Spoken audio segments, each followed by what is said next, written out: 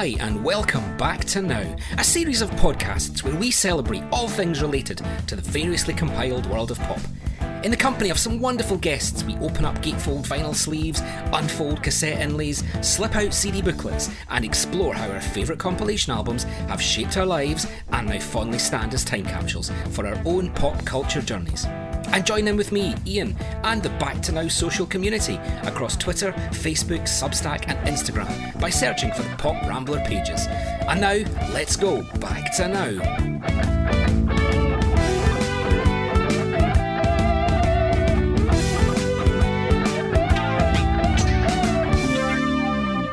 Joining me for this special episode is music consultant and Ducky legend Mark Wood and music journalist, author and co-founder of Needle Mythology Records, Pete Paphides. Gentlemen, welcome back to Now. Thank you. Hello. Hi. Lovely to see you. Now, as I say, this is a special episode of the podcast. We're celebrating not just a Now album, but a whole year, or indeed a Now yearbook. And we're heading back 50 years to 1973.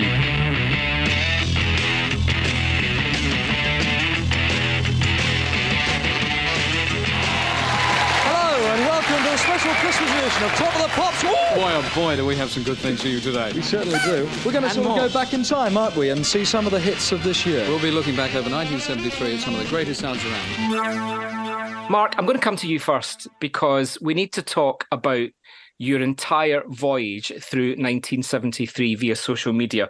The question on everybody's lips, why? Yeah. So I'm living in 1973. At the moment, I thought I'd take a bit of a holiday from the 2020s. I don't know, 1973. So I'm very. I've always had this. You know, I'm always sort of thinking that is my favorite rock record. That's my favorite soul record. That's my favorite Bowie LP. You know, and they always end up being traced to 1973 in some way. And then, you know, hearing about things like, the Rocky Horror Show started in 1973. The Wigan Casino started in 1973. You know, That'll Be the Day and American Graffiti, two of my favourite nostalgia films, both 1973. You know, my favourite Bond films, 1973. My favourite Doctor Who episode is 1973. I love Man About the House and Are You Being Served? Two, sitcoms, rubbish sitcoms, but they're both 1973 ones. I sort of can't get away from it. You know, some amazing cinema, The Exorcist, American Graffiti, like I've just said, Woody Allen's Sleeper, Westworld, my favorite sci-fi film. I love Big Bieber, the Bieber fashion brand. They opened their huge department store in Kensington High Street in 1973. And that whole aesthetic, which was very sort of Goldfrapp, Supernature, that sort of vibe, it just turns me on, baby. And I wake up every morning and I check and see what was on telly that day, look and see what records came out that week. I'm watching as many 1973 films, even bottom of the barrel stuff that I can find. So I've seen 48 films from 1973 this year. I'm reading books published in 1973, halfway through Thomas Pynchon's Gravity's Rainbow, which is apparently the most difficult book to read ever. And I'm halfway through that, and it's fine. It's not easy, but I'm not feeling like I want to chuck it across the room. I'm sure Pete will want to talk about the Beatles 62 and 66 and 67 to 70, which both ended up in the best-selling albums of the year. Anyway, that's why I'm having a holiday from horrible now, and next year I'm already sort of quite looking forward to January when I can start catching up on what I've missed culturally this year. But it's nice to take a holiday.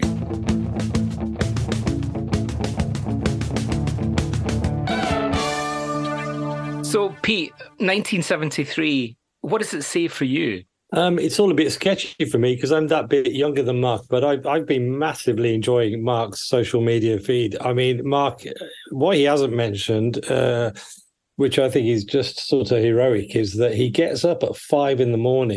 to kind of find these incredible kind of fragments of archive, and he curates them so beautifully and so lovingly. And, this is just 2 hours of his day before he even starts the day. And he just does it, obviously for his own pleasure, but also for the pleasure of everyone who gets to see them. And it's real sort of immersive sort of time machine stuff. And, it's very magical for me because I was 4 and, my very first kind of stirrings of loving pop really sort of date back to this year. So, I wasn't sort of you wouldn't obviously at that age identify as a pop fan, but things were starting to really sort of stick in my head. Like something like, Gilbert O'Sullivan. Told you once before, and I won't tell you no more. Get down, get down, get down. And I remember I've got very early memories of just sort of, getting ready for nursery or whatever, and sort of think, those really super catchy songs of the time sort of playing. And I feel that there's a kind of vapor emitted by so many of the songs that we're going to talk about that really is kind of synonymous with this sort of whole period. Even if when I didn't know the songs at the time, the instrumentations, the producers, the voices, I sort of feel like I do. And that's been a really nice thing to kind of drill into, in preparation for this. Yeah. So I was 2 months old at the beginning. I was going to say, are we celebrating 50 years of Ian as well? Yeah, we are. I was 2 months old. And so, but what you say, Pete, is it resonates with me because so much of this year continued to have an impact through the 70s and beyond. Mm. My kind of first memories of the radio would probably be 75, 76, things like 10cc, Bay City Rollers, that type of stuff. So that's already here in 73. I've got to ask you, Mark, when you knew this yearbook was coming out, how did you feel? Oh, God, I mean, I almost had a fit. Yeah, I mean, as you know, we're all kind of friendly with the team that work on the Now. So I got the press release. I hastily checked, as I always do, to see what they haven't been able to clear for it. First thing that I do when because I compile albums as well, and there's always a sort of fight to get hold of everything you want, and you never do. And the strike rate on this one was spectacularly good. I sort of salivated over it, and this volume, there's an extra coming as well, but the official one, genuinely has, like I was saying at the front of the thing, one of my favourite soul records of all time, one of my favourite rock records of all time, loads of my favourite glam. Yeah, it's wonderful. It's great, and to have them all in one place. If you look back at there's 17 number ones, you will know all of this, Mark. You will know all the 17 number ones, 1973, 11 different artists. Most of them are on this album. Yes, obviously Gary Glitter, for the obvious reasons, isn't there. But yeah, pretty much everybody else is, right? It must have been, I don't know the stats, but it must have been one of the kind of biggest years for single sales as well. Yeah, it's sort of, you have these moments in sort of the British pop so you've got the sort of mid-90s when you've got your big Ibiza records, all of your big, huge Oasis, Britpop, Blur things going on, and you've got Spice Girls, and that all kind of happening at the same time. There's a moment in the early 80s, which, we all know and love really well, from About Adamant to Live Aid, when you've got your Whams and your Spandaus and, everything, even records that get to number 2 in a year like that sell more than most years number ones. And I think the end of the 70s is a bit like that. Our favorite in 1979, and the early 70s. But I'm just a really big fan of the 70s the whole way through. There isn't a bad 70s year for me. And you've got records here on this collection like Ballroom Blitz by The Sweet, which was number 2 for 4 weeks, and it feels like a massive number 1.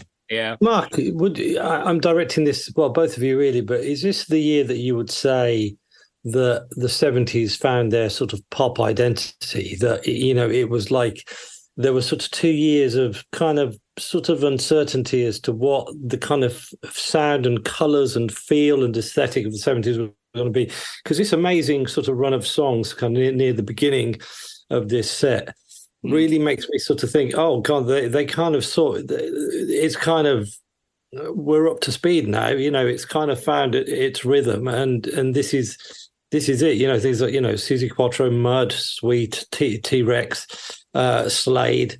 It kind of knows what it is by this point. Is that right? Yeah, I'd agree with that, Pete, because I think, even in 1972, the year before, which was T-Rex's big year, and obviously T-Rex deserve credit for being the real glam rock trailblazers. And we've got some T-Rex here, but they are slightly off the boil in 73 compared to previous couple of years. But I think that there are still, as you say, 71, 70, 72 a bit. You're still not quite sure if you're out of the late 60s, whereas looking at this track listing with the glam stuff that you've mentioned, but also what's coming through, especially from American soul music, your Gamble and Huffs, Barry White's here, he's arrived, the Norman Whitfield stuff for the Temptations. Yeah. We are definitely not in the late 60s anymore. It's interesting what you say, though, Pete, about that initial run on CD1. For somebody who lived through glam retrospectively, it almost compiles itself. If you look at that from track 3, you've got Come On, Feel the Noise, 20th Century Boy, Blockbuster, Dynamite. The thought of actually being there at the time when these singles were being released, the only thing I can compare it to would be something like, I suppose, 1989. Because I was, that was my time when week upon week upon week you were getting hits and these huge, big, influential tracks. To live through that at the time must have been quite incredible. It really was. What it was. I was 7, so I'm the oldest. But I was very lucky. I had an auntie who worked for Decca, British record company, and there was this scheme thing. I think I talked about it on my now before, but she could order any single for me for 17p. And it was like an internal thing, still quite, still more than my pocket money. But I got spoiled. I got bought a lot of records. So the Gene Genie was a single I had. I had the Gary Glitter singles. I had Can the Can and Blockbuster. And, Blockbuster I got for my birthday that year. So she also DJ'd, my Auntie Janet, which was really unusual for a sort of woman in the, early 70s. She DJ'd in pubs up at the Old Kent Road and Walworth and Camberwell and things like that. So she had all these amazing records, and we're big, sort of quite close family. So all of this stuff was sort of just knocking around, and if I didn't have it, she would.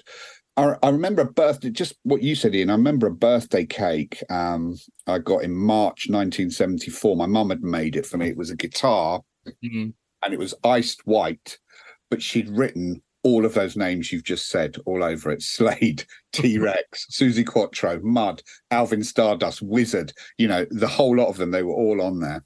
Yeah, there's a real confident running in those tracks as well. I think, as Pete was saying, it's like the 70s finally found its feet. Well, I think this for 1973 was for Chin and Chapman. What 1988 was for Stock Aitken and Waterman. Yeah, it was just blam blam blam one after the other. What I love here is, obviously, I'm assuming that it wasn't possible to get any David Bowie tracks other than The Laughing Gnome. But in a way, I like the fact that The Laughing Gnome is on there, because it's sort of, it harks back to this era where, Bowie was sort of trying to do something that kind of sat at the intersection of sort of pop and rock and musical theatre, but he hadn't sort of quite got the ratio right. And then, with Ziggy Stardust, he revisited that equation and did get it dramatically right. So what we're seeing with The Laughing Gnome and all the tracks that sort of come just before it is the sort of before and after.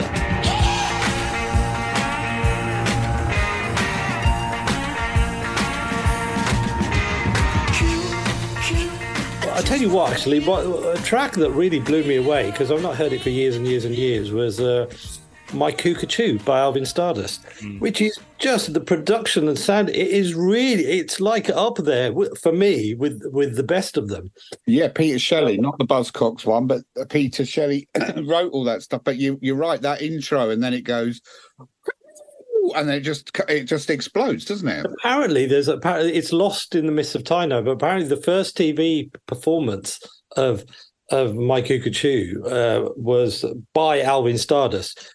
Did not feature Alvin. It was actually Peter Shelley. Yeah, exactly. Yeah.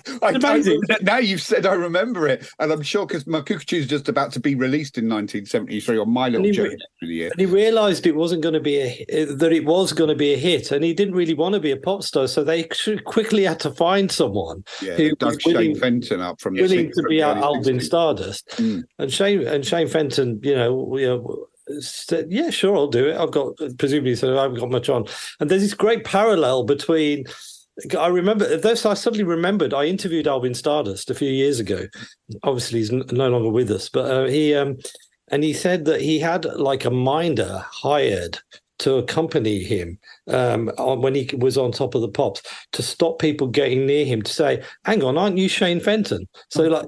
So it kind of mirrors what David Bowie, in a weird way, what David Bowie did in America when he had sort of minders sort of trying to keep away to sort of like retain the mystique. But obviously in Alvin's case, it was done for slightly more prosaic sort of workaday reasons. Probably so they didn't pull his wig off as well. Well, that was Gary Glitter's thing, wasn't it? You know, Gary Glitter. Yes. Yeah. Have you seen the Susie Q documentary? Yeah, I did. I got a signed DVD of that, and I had Don Powell from Slade sitting behind me. How about that? That's the most glamorous moment you could possibly have.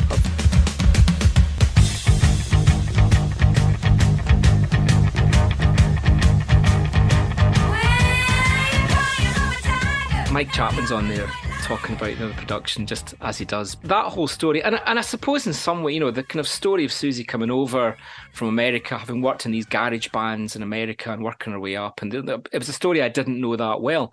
She's included here in the glam element of 1973, but she wasn't really glam rock, was she? I mean, I don't know. What do you think? I think the sound was, I think she saw herself as a sort of blues rocker almost. Yeah. Like she didn't wear glitter, and she, famously, like Alvin Stardust, wore leather cat suits rather than satin and sequins and all that stuff. But I guess you've got the sort of chinny chap sound there, and that kind of puts her comfortably with those sorts of. These people are like, remember that amazing sort of period. In the early 80s when, the pop stars, they all had a very defined, they were almost like Marvel superheroes. They all had like an image, they didn't just sort of step onto stage with some jeans on and a t-shirt. The look was really, really part of it. And, listen to Can the Can or 48 Crash and, they sound like she looked. And there's these amazing, I think it's Gerald Mankiewicz pictures of the photo session for that album. And she's all in this black leather and there's like dry ice and everything. You sort of think pre-internet and everything like that, you'd see a picture like that and it would like blow your head off because they look like they'd come from another planet. They like they had superpowers. I think she was pragmatic, wasn't she? And she's still very loyal to, very grateful to what Chin and Chapman did for her, because she clearly understood. Maybe better. I know. The Sweet were ambivalent about the fact that, success came at the price of not being able to write their own B-sides. But she seemed to completely sort of understand that, this was how it had, she just couldn't write those hits that would propel her to the stratosphere. She needed that. And, in Record Collective the other month, I saw an interview with Richard Gower, the frontman of Racy, who was sort of talking about the same thing, really, that basically they tried it their way. They released Racy's debut single and it did nothing. And then it was like, okay, let's try it our way now. And of course, you can't argue with that kind of success. No, I mean, Mickey Most, he was a genius, didn't he? He brought her over and he put her in a flat in Earl's Court, I think, a sort of little basement flat in Earl's Court, when Earl's Court was much less salubrious than it is now. And it was sort of damp. And she talks about, the sort of like missing her family and missing the sunshine. And but she kept at it, and she had this amazing, this year of, Can the Can, 48 Crash. Daytona Demon is on the extra disc. That first year of COVID, when it was completely miserable and we'd all been locked down for months, you couldn't go abroad. When the country opened up again, me and Jenny thought, right, we'll do a holiday. We always have a week away together without our husbands. What we'll do is we'll go to Canterbury and Herne Bay and Whitstable and Brighton and Littlehampton. So we did like a little guest houses tour of seaside-y places in the UK. And when we got to Littlehampton, which was sort of the end of the week, we went to the fun fair on the Saturday afternoon. The fair had opened. Everyone was sort of still, wearing masks and things like that. But the fair was fair game. And we got onto the waltzer. We're both big fans of fun fair rides, especially waltzers. And the sort of ride start. We were in a sort of like what do you call them, a car, a waltzer car, and we're in 2021. And the ride starts. The car starts sort of gently tipping backwards and forwards. And I said to Jelly, the music starts up, and I said, it can't be, because there's all this noise, and Daytona Demon was they played Daytona Demon the whole way through.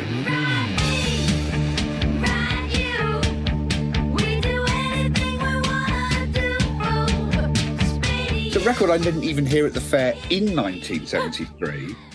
And it was just this, it was almost like God had said, you will have fun on this ride. The waltzer, and he kept us on that ride for the entire length of the song. Like we were just like, are we ever going to be let off? And it is genuinely the most rackety record. It's really quite, it's got heavy breathing in it. It's barely got a chorus. It makes Can the Can sound like Peters and Lee.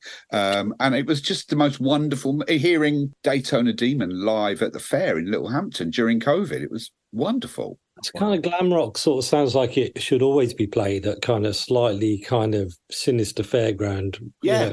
Fairground rides. It just played through speakers that can barely contain it. And also, that extends to sort of Wizard and all that kind of maximalist kind of pop that was really sort of staking its claim in that period.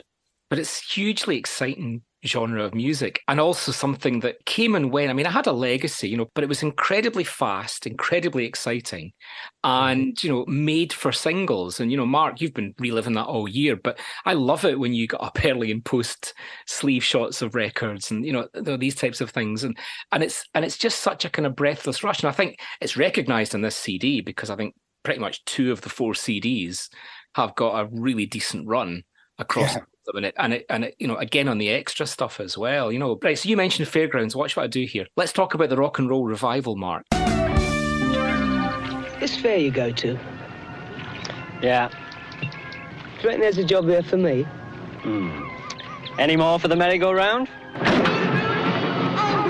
So yeah, That'll Be the Day. I checked back in the album charts. The soundtrack to That'll Be the Day, 7 weeks at number 1.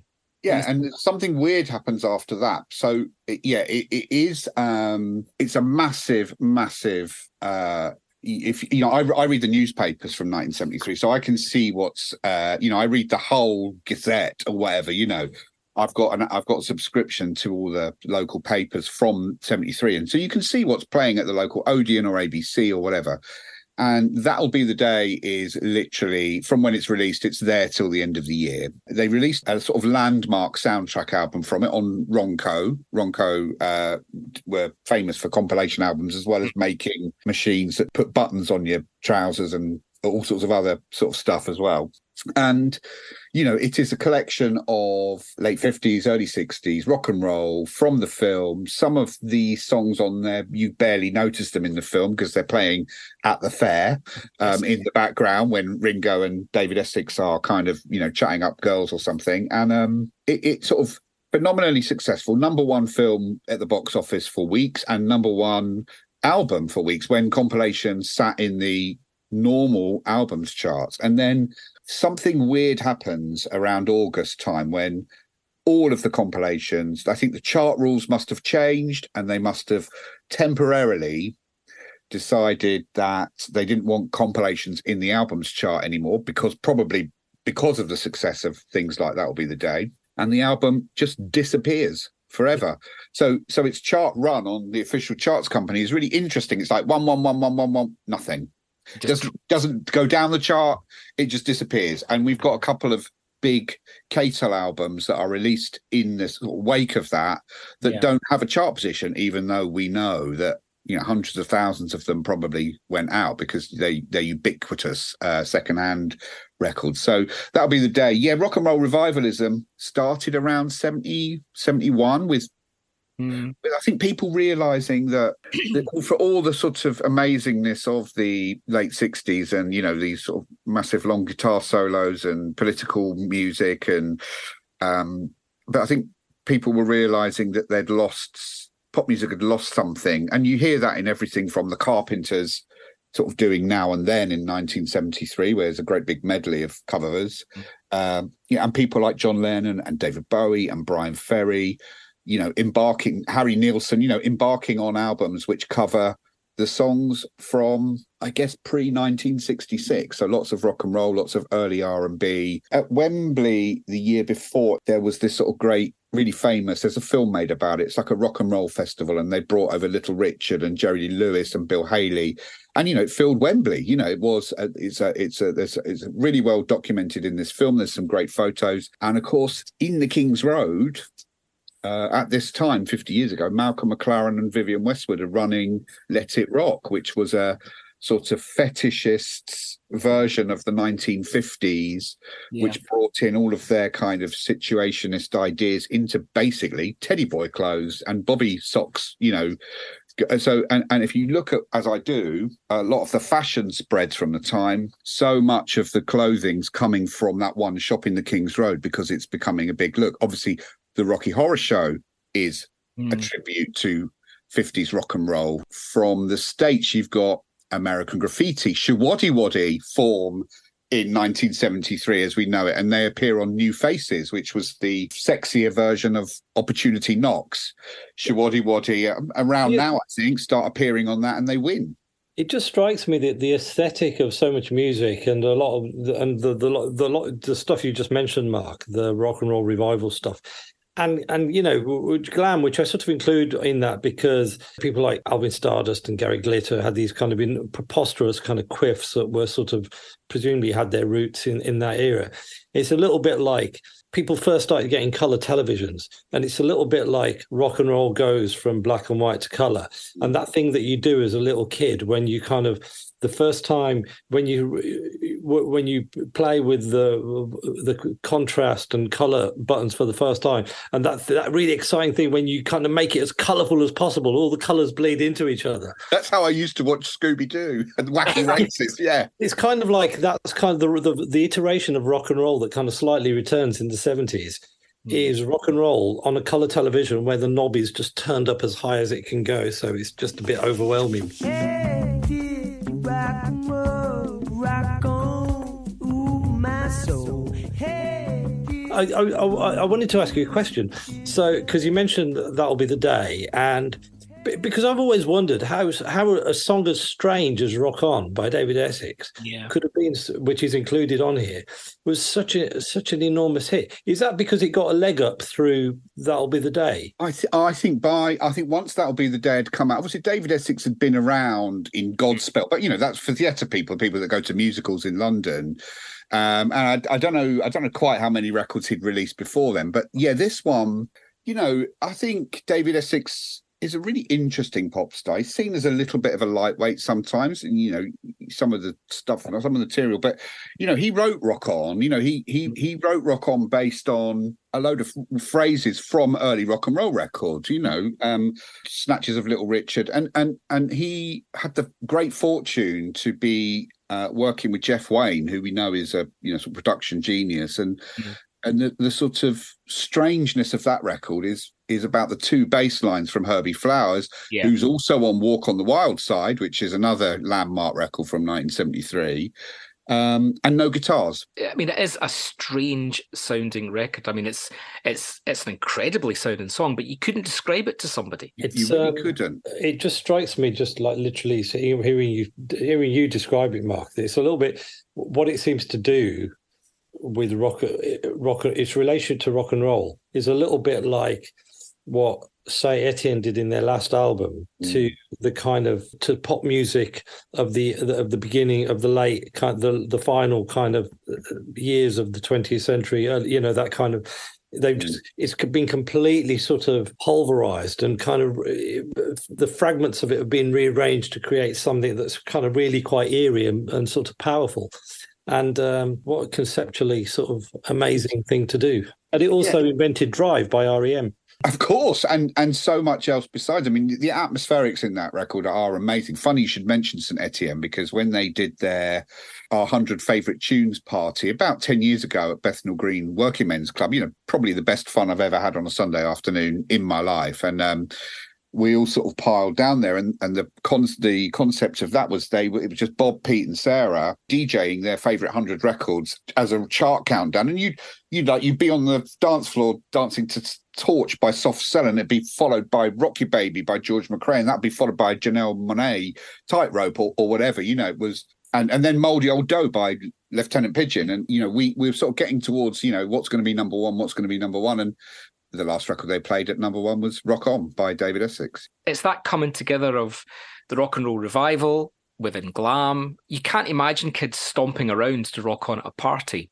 but it's absolutely the essence of glam. I wondered, because Lamplight, which was the follow-up, which is also a really strange sounding record. It sounds like I wondered. I played Lamplight, the other day, and I wondered if Cockney Rebel were listening, because it's kind of sounds like Mr. Soft, which is from 74 by Cockney Rebel. And again, the production, all these sort of strange backing vocals, and not like any other pop music around, nothing like it, and timeless.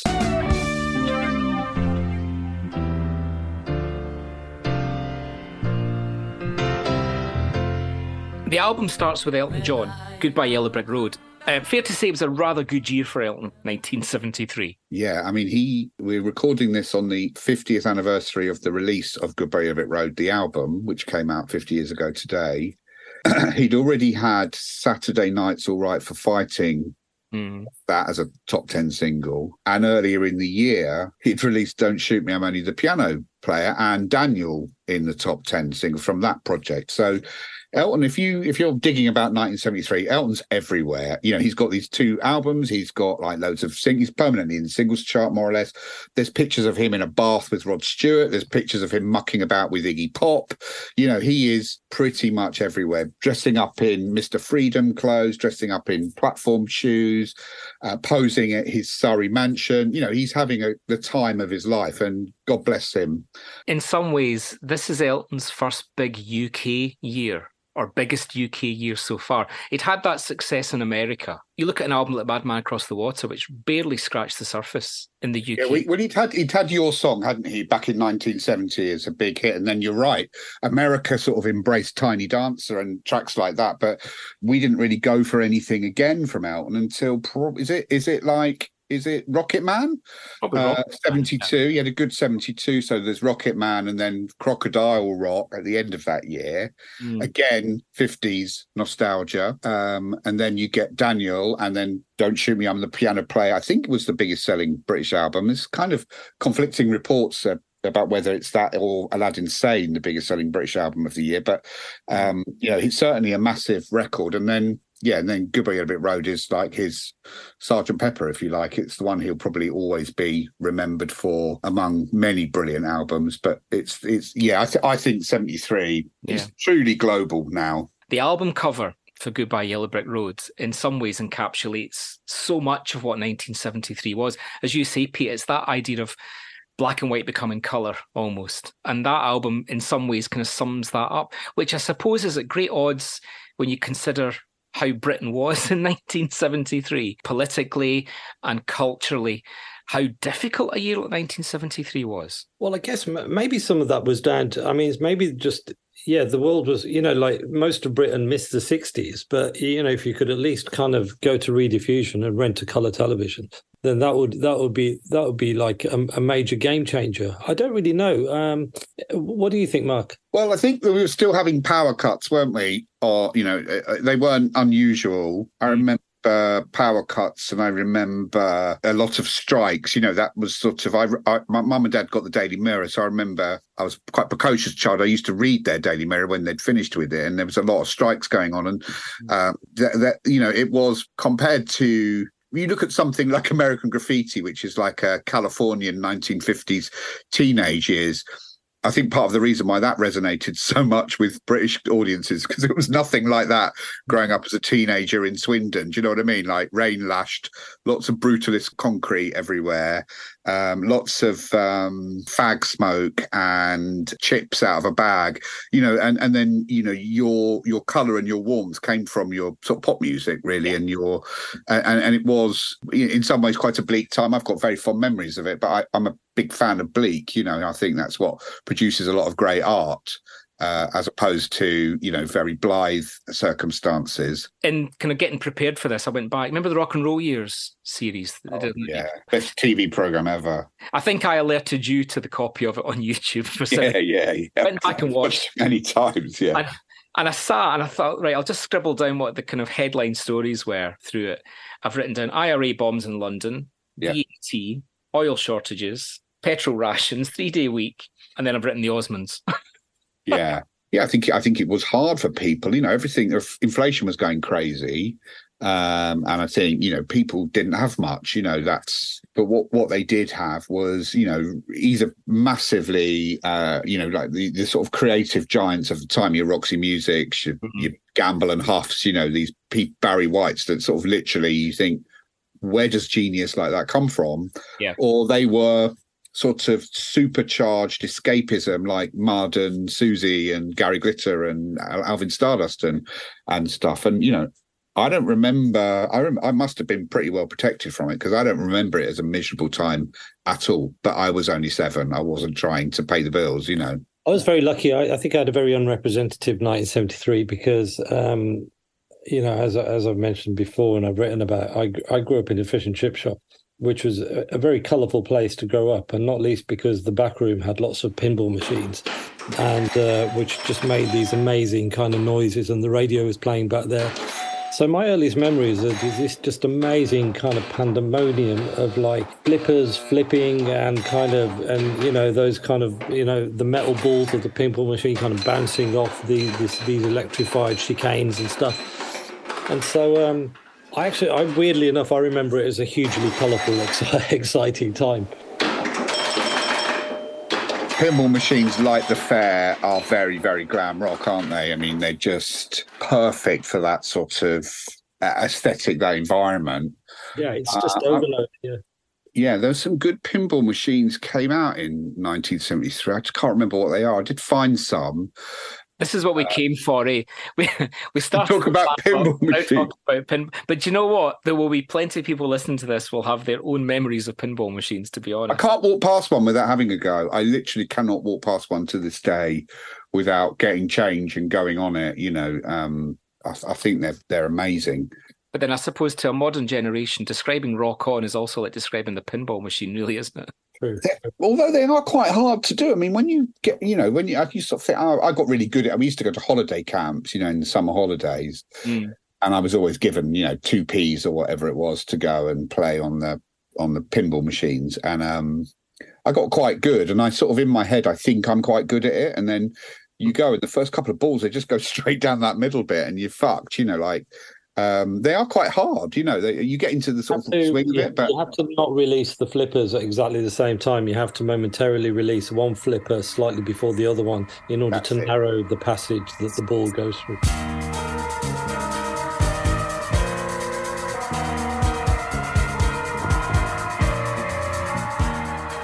It was a big year for albums as well. We've obviously touched there on Bowie and Elton John, Roxy Music as well. We haven't really talked much about Roxy Music. So, we've got 2 big albums from them. We've got For Your Pleasure and Stranded. Quite different albums as well. I mean, it shows the fast-moving pace of music in 1973. Well, Brian Eno leaves after For Your Pleasure, so that there is a definite different vibe on Stranded, although Brian Eno very generously has always said Stranded is his favourite Roxy Music album because he's not on it. For Your Pleasure is the one that you always see in, Billboard top 100 albums of the 70s or of all time. I know for a fact that when the vinyl is reissued regularly, it's usually For Your Pleasure that sells out first. It's got that very iconic, very kind of high gloss Amanda Lear cover with a fake sort of, I think it's meant to be a fake Las Vegas in space kind of. That's all painted, that sort of cityscape behind Brian Ferry and Amanda Lear. She's walking a Black Panther, of course. It's all very glossy and nighttime.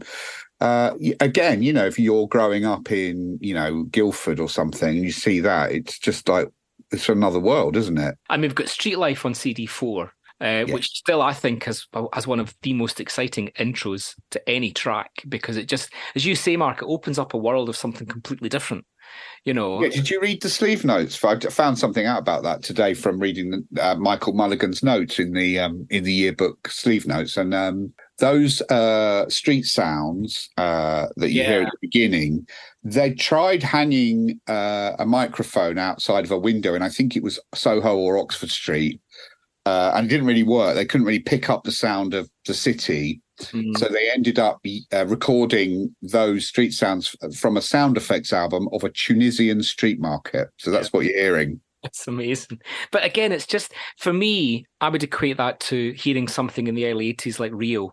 Or, it's that team. And obviously, Duran Duran have spoke about the legacy of Roxy Music, but it was that breathless escapism of pop into something that you just couldn't imagine. Roxy Music never released a bad record or a bad note. That's one of the things about that catalogue, is it's completely bulletproof, because the quality control was so high over the course of a decade, and then there's nothing to sully that memory. It's just, that's Roxy Music's body of work. Obviously, Brian Ferry also did a covers album that year, so he was quite busy. Two Roxy albums.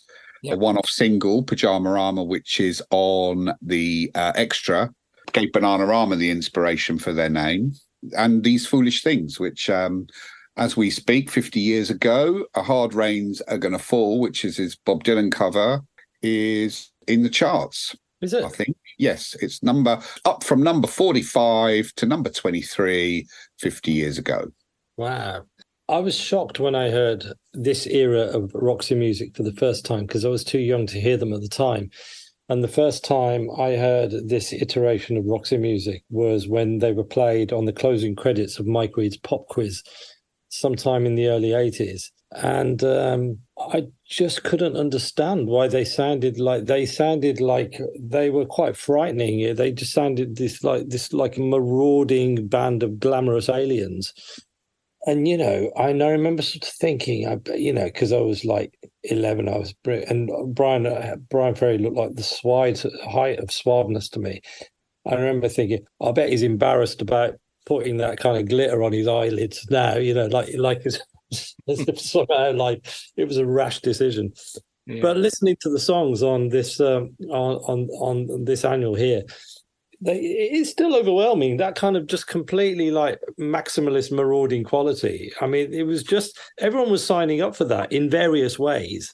And I've always loved that. I always loved it when like an arrangement is a bit too much, when it feels like your system can't quite contain it. Yeah, and I think it was Griff from Super Furry Animals said in an interview, I remember, maybe it was even you interviewing him, Pete, in the 90s at some point, he said, I've never forgotten it, what Roxy Music fitted into a pop single is frightening, as a musician. What they managed to get into a coherent sounding pop record is terrifying, as an artist. Yeah. Absolutely, yeah. I mean, I guess in a weird way, they had that in common with Roy Wood, who sort of went about it in a very different way. But yeah, definitely. See My Baby Jive is the one, that intro.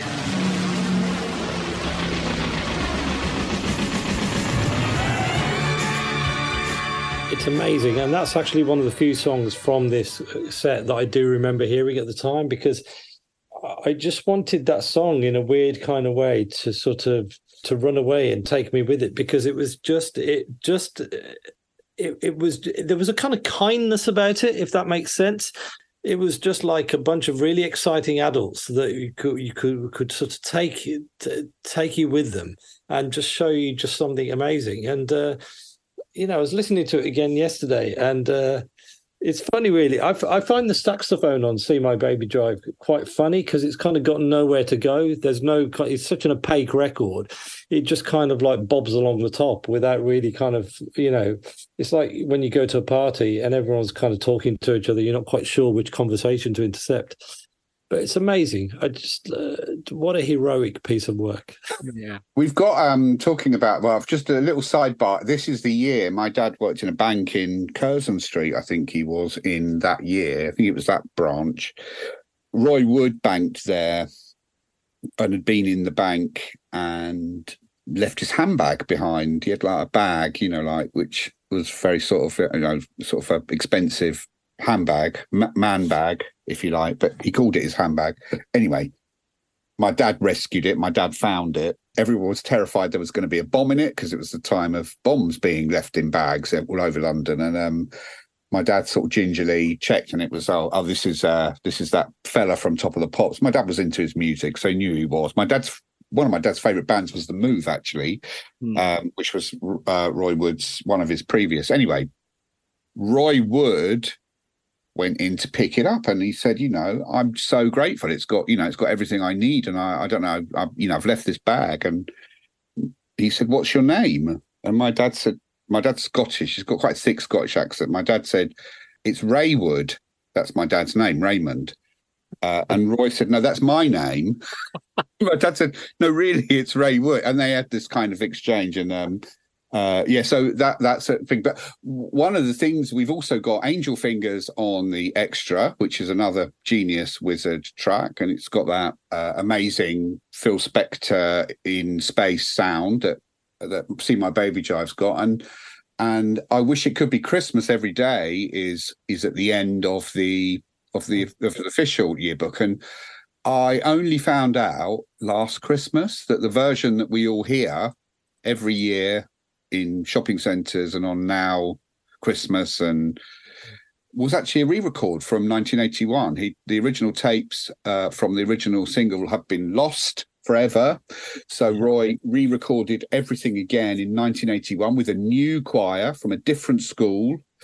And that's the version that we think of as I Wish It Could Be Christmas Every Day. And when I found out, I just could not believe it. And I got myself a copy of the original 7-inch from Discogs, so I can compare and contrast. So if you ever see it, grab it, because it's very slightly different. You can hear, but that's how clever Roy Wood is. He could just think, "Oh, I have to fucking do it again," and he could play every instrument famously, like Prince could, and he did it again. It's interesting contrasting what Wizard are doing on this set against what ELO are doing, and given that obviously Roy and Jeff were in the same band, and just sort of trying to, I wonder if they were, because they're both doing this maximalist thing in very different ways. They must have been looking over each other, over their shoulders at what the other was doing and just trying to sort of edge ahead. Yeah, they're both on Harvest, aren't they? Is it the 10538 Overture or the 10358 Overture? I think they're both on that, aren't they? And then Roy pisses off and forms Wizard. Well, and then you've got Roll Over Beethoven by ELO. But initially it's Wizard that have the huge hits this year. ELO have a perfectly respectable year, and Showdown is on the Extra, and it's one of my favourite singles from the year. But you can't say Wizard have 2 number ones, and I Wish It Could Be Christmas Every Day, and Roy Wood has a couple of solo hits himself. He's having the time of his life, and then of course the long game, Game Over. It's all about ELO, isn't it? Yeah. Well, Showdown seems to be the first kind of intimation of what we might call like a formula that works commercially for ELO, and it's kind of, once he's got the scent of it in his nose, no stopping him, is there? You can definitely hear Evil Woman and Living Thing in the Genesis. The Genesis is in that Showdown, isn't it? And Showdown, is remarkable. It just sounds about 4 years ahead of its time as well. It's really mid to late 70s sounding. Absolutely. I always forget it's so early. That also takes us to the Beatles. There is a bit of Beatle representation on here. We've got Live and Let Die on here. I'm just checking. It's now credited to Paul McCartney and Wings. Was it always Paul McCartney and Wings, or was it just Wings, Live and Let Die? Can't keep up. Sometimes it's Wings, isn't it? Sometimes it's like John Lennon's credits are the same. It's quite hard to track on the official chart company, Paul McCartney. Probably the best thing to do is to look at, actually, while you talk away, I'll have a look on Discogs, see what we'll talk away. So anyway, you've got Live and Let Die on there. You've got Mind Games by John Lennon as well on there.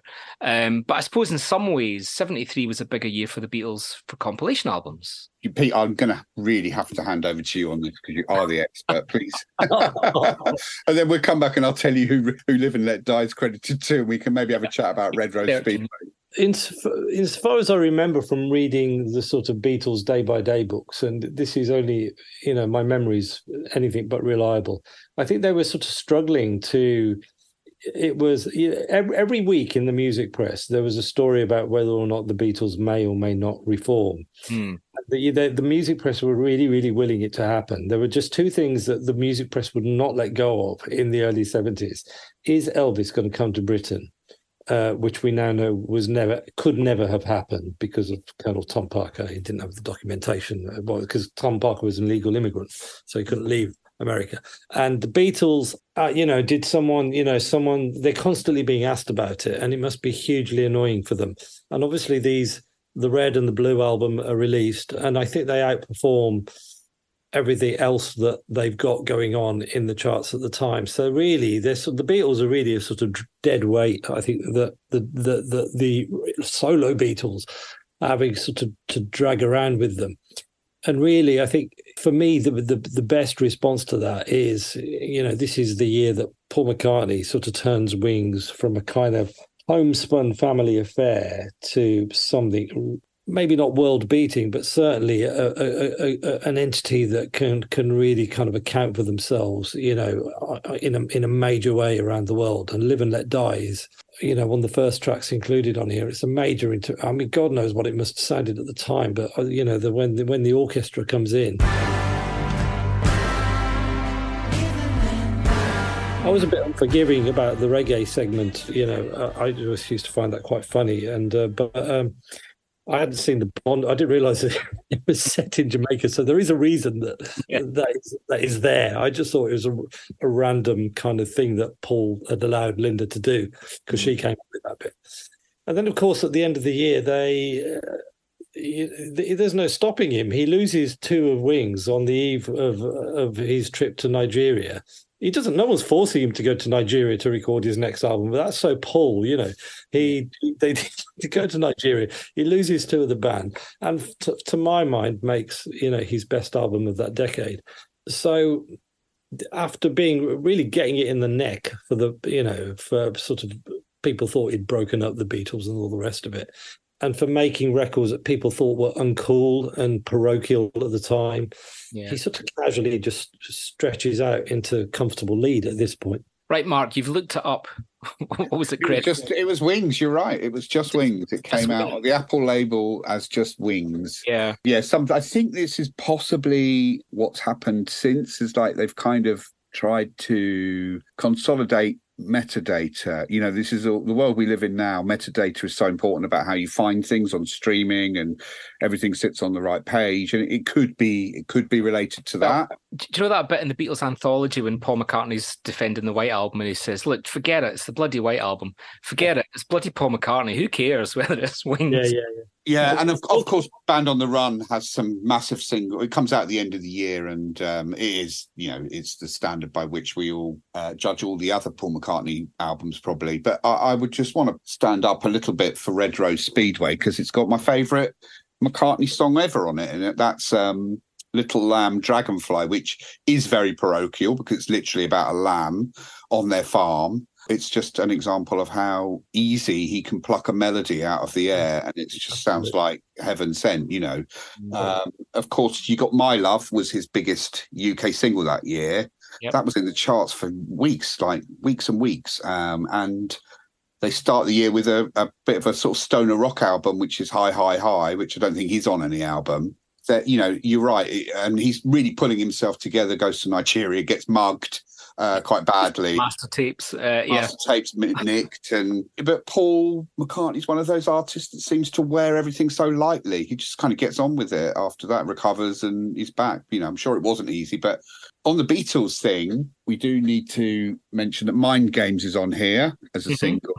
John Lennon, at this very moment, 50 years ago, is beginning his Lost Weekend, which goes on for 18 months.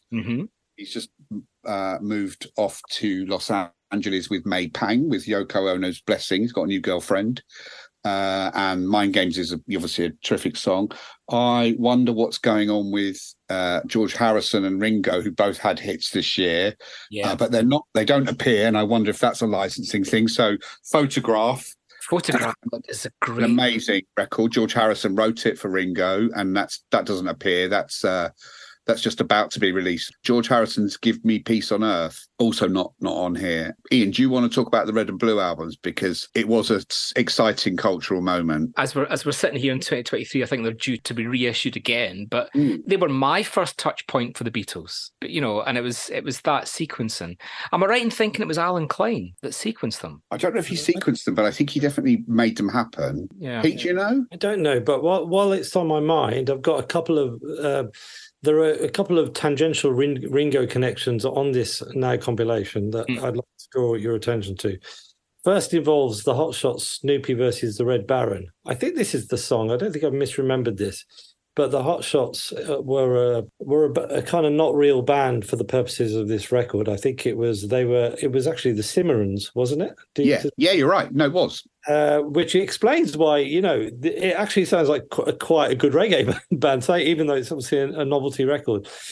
And I read somewhere that the record was initially offered to Ringo Starr via his management or one of his reputations, and it was very rudely turned down in a kind of sort of, how dare you even think of offering this rubbish to Ringo?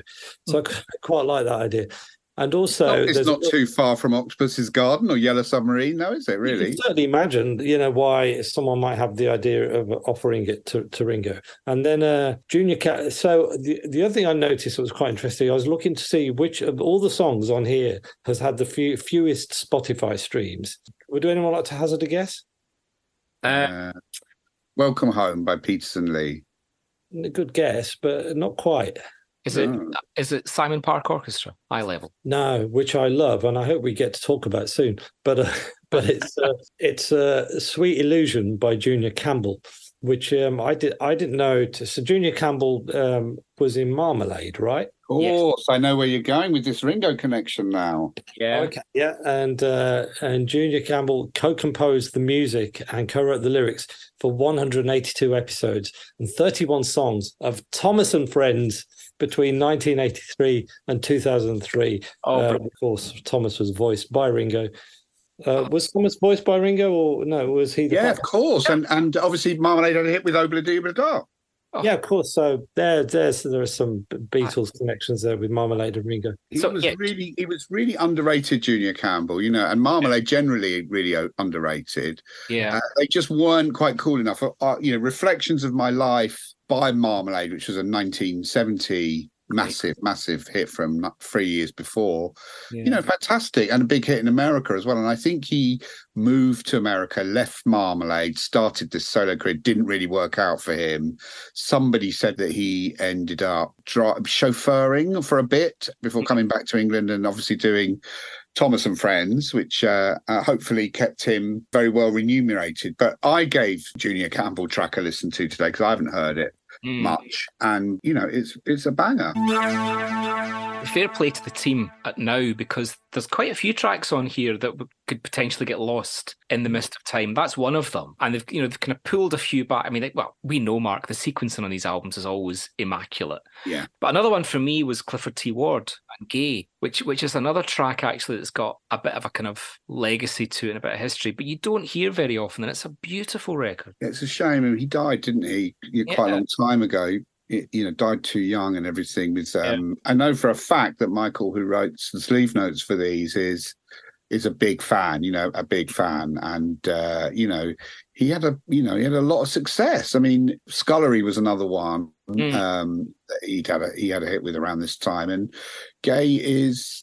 It's a wonderful Colin Bluntstone-y kind of ethereal early 70s ballad that sort of. It's beautiful, absolutely beautiful.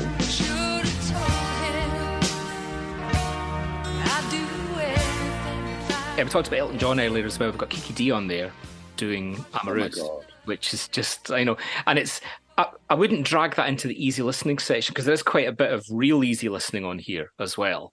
Once you get to Jerry Coble, I call it, I make the distinction that there's sort of old people easy listening Yeah. which is Peters and Lee and Perry Como and Al Martino and Shirley Bassey. Yeah. And then there's your Clifford T. Wards and your Elkie Brookses, which are, a lot, you can imagine a teenager buying them, whereas it's more difficult. I'm sure teenagers did, but you can't really imagine teenage girls digging Peters and Lee so much. It's more like your Nana. Well, Kiki D, along with David Essex and Alvin Stardust, had been slogging away without too much success for a good 10 years before this, which was her sort of breakthrough hit. So, and she tried all sorts of stuff. She was signed to Motown at one point. The first British artist, I think, to be signed to Motown. Is that right? Have I misremembered that? No, I think you're right. And it's a wicked record. I'm always trying to get someone to reissue it. In fact, I'm going to make a note to pick that back up again. But she did a brilliant Fontana single that Bob Stanley collected on his Girls Are At It Again. I think it's called Miracles. So she'd recorded for all these labels and hadn't had a snifter, and somehow she was friends with Elton John. And I think the story is Tony King, who was Elton's friend at the time. Tony was working, I think, for Apple, or he was working for James Taylor or somebody, the legendary Tony King, heard the original French Amoureuse and suggested it, and it's just a brilliant single. I mean, it's what a way to start your hit chart career. Very different to what she'd done before, because it has this just beautiful. It's very European. It's it's amazing string arrangement. I guess she had amazing string arrangements actually on some of her 60s stuff. Her 1968 album, which I think was called As I Am, it was got some, it was very much in the kind of Dusty Springfield mold. And there's some very, very beautiful. There's a song on there called With a Kiss, which is just like to die for. It's just rapturous. And the Motown stuff, as you said, Mark, the Motown stuff was fantastic. And the Motown album was released with 2 sleeves. The American sleeve is quite funny because they've really sort of gone to town on the fact that she's British. There's lots of Union Jacks splattered about all over it. Yes. And they photographed her in such a way is you can't quite tell that she's white. I mean, I think they put a filter on it or something. So they're sort of slightly hedging their bets, understandably. Yeah. This is some rare American, soul release, genuine R&B, But yes, they're hedging their bets by plastering it with Union Jacks as well. I think, if that came out again, I think the mods would collect it, don't you? And I'd definitely go for it. But it's a great I haven't record. got a copy. It's a great record, yeah. Can we talk about soul? Because yes. Yeah, there's a good bit of soul on here as well. I mean, what a year for some. If I had to choose which genre, I was allowed to take one genre of music to a desert island, I would have a really hard time choosing between glam rock and 70s soul, because these are my 2 favorite things. And the quality on this, I mean, it's almost like we haven't got Stevie Wonder. He doesn't clear for compilations for his 70s work. But what we do have is we've got Aretha Franklin, we've got the OJs, we've got Harold Melvin, we've got Ike Tina Turner and Roberta Flack and Diana Ross and the Detroit Emeralds and the Isley Brothers and the Temptations and Jimmy Helms, and the Jackson 5.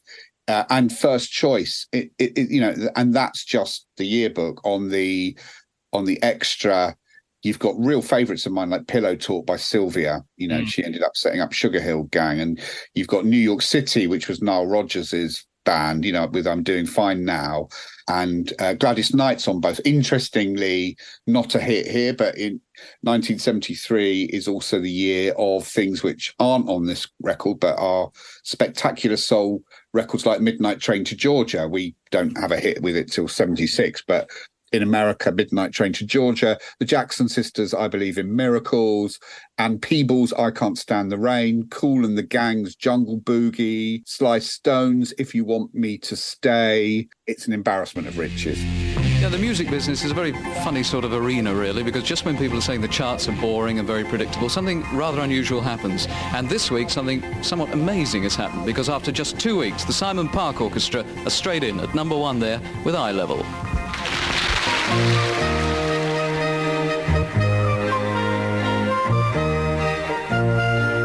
So I want to go back to Simon Park.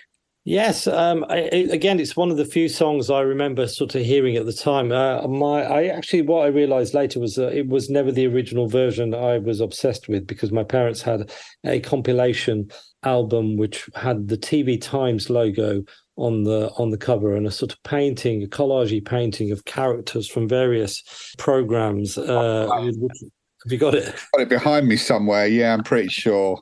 And it's got the theme to Isla, and I was just completely sort of enraptured by this song. I mean, I still occasionally, along with "Love Is Blue" by the Paul Marriott Orchestra, I'll try and find some like YouTube footage of like the conductor and the orchestra is playing that, because it's kind of there are always these kind of groovy, light orchestras that have a drummer that kind of really makes it swing and gets a bit excited. And orchestras with drummers are just kind of a great thing anyway. But an eye level, so I still to this day, I know nothing whatsoever about Van der Valk, which this is the sort of theme of. But Simon Park hogs quite a lot of credit for a piece of music that he didn't actually write. It was by Jan Sturkhaart. He was a Dutch composer who wrote whose stuff I know under a name that he composed under Jacques Trombe, who's kind of big in the library music sort of circuit. And the theme tune to Eye Level was also a piece of library music to start with, and ITV just plucked it out. It was recorded a few years earlier, and they just plucked it out to use it on there. It's one of those things where I was only 4, but I was just sort of imagining, I was always like, maybe I'm just imposing a false memory on there, but I was sort of imagining a place in my head that was definitely not Britain. I was imagining boulevards and, beautiful kind of autumnal sort of trees hanging over, sort of these kind of grassy kind of thoroughfares where kind of sophisticated mums with kind of miniskirts would kind of push their babies along in buggies. And that was very much a world that I kind of wanted to be part of. And somehow I saw all of this in this sort of piece of music, which I just sort of played and played and played. Not in the version that on the single, but the TV Times version. And then I think my mind was gently blown a few years ago when I found out the B-side was the theme tune to Crown Court. Really? I didn't know that. I didn't know that either. You've told me a 1973 fact. Oh, no, I can't believe I'm actually filling in a bit of... I did not know that. Yep, Distant Hills. I've still got the hump with Eye Level because it knocked Wizard off number 1 with Angel Fingers. It my friend Stan and the Ballroom Blitz from getting to number 1. Oh, goodness. The closing credits of Crown Court, the kind of slightly sad, melancholy, the person's been taken away to prison type music, is a piece called Distant Hills, which was also composed by Simon Park, and that was on the B-side. That's a good value 7-inch. Amazing. Okay, yeah. Mark, you want to go back to soul music, don't you? Yeah. Do you want to... Well, yeah, just say, I think we need to celebrate the arrival into our lives of Barry White for a start. He's got 2 albums as well this year. Absolutely. And he also produces my joint favourite, my favourite single of 1973 is Bowie's Drive-In Saturday. But it shares that with Love Unlimited's Under the Influence of Love, which is just such a banger of a tune. So at the same time as doing his 2 solo records, having hits with, I'm Going to Love You Just a Little Bit More, Babe. I had a bit of a revelation listening to I'm Going to Love You Just a Little Bit More the other day, because I knew I was going to do this. Because I've also been listening to a huge amount of Pulp. I've really fallen back in love with Pulp in a big way.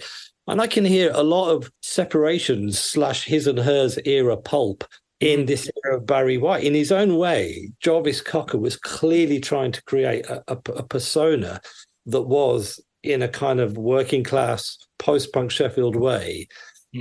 He copped loads off Barry White, and that's like such a mad thing to even hear myself say, but it is definitely there in that little bit of Pulp's history. Do you not reckon? I think you're right, because something rings a bell in his Good Pop, Bad Pop biography. He talks about having a Barry White cassette as a student. So actually, I think you're onto something there, Pete. Doesn't Seductive Barry on this is hardcore sampling as well? Yes. Yeah. I mean, it's I love that kind of transmutation, from one very different world to another, But yeah, you're right. So the soul stuff on here is just incredible. It's great to see, Jimmy Helms on that Jimmy Helms track, Gonna Make You an Offer. People don't go on about it very much, but as a kind of a sort of early slow jam. Oh my God. It's just heavenly. You've got erection section, here is for soul music is amazing. You've got like Touch Me in the Morning and Killing Me Softly with his song and Gonna Make You an Offer You Can't Refuse. Let's get it on. It's amazing. The sequencing and the selection of tracks is really good. Yeah. Yeah, it's fantastic. You've got, obviously Gamble and Huff, Pretty Peerless with the stuff they were doing with Harold Melvin and the OJs at this time, and 3 Degrees album, which is, they won't have any hits here till next year, but the 3 Degrees debut album, the one with When Will You See You Again, came out this year. It's the year that Philadelphia International imprint, you actually see it on record labels in the UK, because before that stuff had been through CBS or Epic. I think it'd been released on up to then. So got to talk about Norman Whitfield, and Papa Was a Rolling Stone, and Temptations' masterpiece album. This sort of music is, talk about production. It just will never date. You literally can't improve on it. Papa Was a Rolling Stone is a funny one, isn't it? Because in a weird way, I think it was the reason why the Temptations fell out with Norman Whitfield. Is this so? What Norman Whitfield, like Dennis Edwards, didn't like the way Norman Whitfield was making him sing. Is that, have I remembered that correctly? Yeah, so they fell out with him around this time for this album. And then on the next one, which came out in 73, was called Masterpiece. And they actually thought, you are fucking taking the piss now, because the main track is about 12 minutes long. It's called Masterpiece, and they're barely on it. It's mostly a Norman Whitfield, sound spectacular. The temps don't even come in for several minutes, and when they do come in, they're barely on it. But yeah, that relationship's starting to break down, because obviously he's starting to use the Temptations more as a studio tool. And if you're the Temptations, you're not having that, are you? I guess he was able to do that more with the Undisputed Truth, who just kind of were also one of his. And I think both those songs, Papa Was a Rolling Stone and Law of the Land, I think were initially Undisputed Truth songs, which much to his chagrin, I think, were clearly the Temptations had more success with. Am I right in thinking that the Undisputed Truth were kind of more of a Norman Whitfield project, the one that he kind of maybe wanted to succeed more? I would imagine so. And I imagine, Motown was like, you're working with this person on these songs and get on with it, and we want to hit. That's kind of how it operated.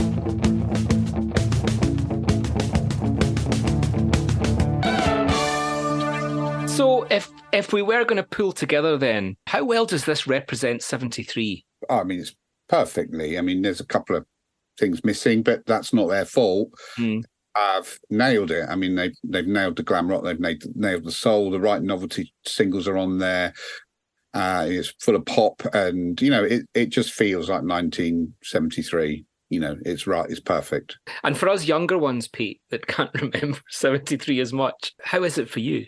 It's quite overwhelming, actually, just in terms of just how much was kind of firing at you in all sorts of different directions.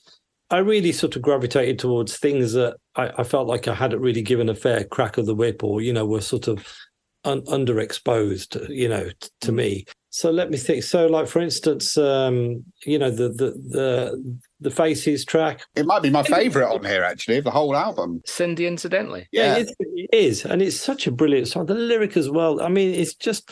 I know. Cindy, get your coat on. What a brilliant line. People just forget, what a great lyricist Rod Stewart was in his early life. And and sort of things like there was like the Alvin Stardust track, which I just think is such an amazing production. I definitely hadn't really given that a chance, before.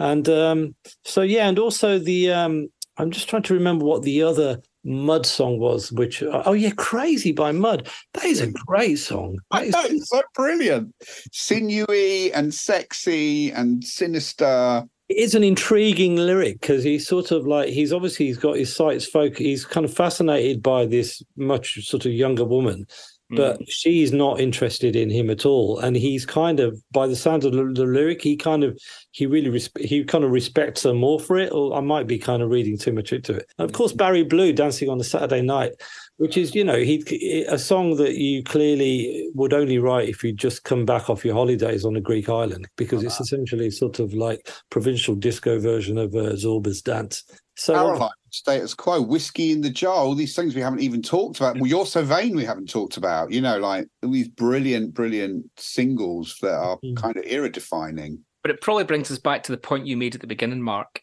of defining 1973 as such a pivotal year. It's an embarrassment of riches. It's too much. I mean, and when you dig into the extra, it doesn't let you down either. You got the New Seekers doing Pinball Wizard, and it's absolutely brilliant. If you do nothing else this week, please watch the YouTube video of them performing. They've made a proper Bohemian Rhapsody video for it way before Bohemian Rhapsody, and it is literally one of the most exciting things I've ever seen, and I watch it all the time. And that sits on the extra between Dawn, Say Has Anybody Seen My Sweet Gypsy Rose, and Avenues and Alleyways by Tony Crisp. I mean, that's a good 15 minutes of your life. Not bad, is it? And Timmy Thomas, Why Can't We Live Together? I mean, which is one of my favourite songs. What a record. Just an incredible, and that sees out CD1, which had started with Squeeze Me, Please Me by Slade. So, it's there is room for more 1973 in everyone's lives. Mark, Pete, thank you so much for joining me. We've never headed as far back as 1973 on this podcast, but thank you so much for joining us. No, thank you very, very much. And a final word on 1973, Mark? Only that I wish we could have talked about and included The Man About the House and Are You Being Served themes. We missed Bob Marley completely, but we've run out of time. Thank you. It was a pleasure to talk about my favourite year. Thank you, Mark. And thank you very much, Pete, for joining us as well. Any kind of final comments for 73? No, I just love talking to you guys, and let's not leave it so long next time. Thank you very much. Absolutely wonderful. Guys, thank you so much. Take care. Genius, McDermott. Thank you.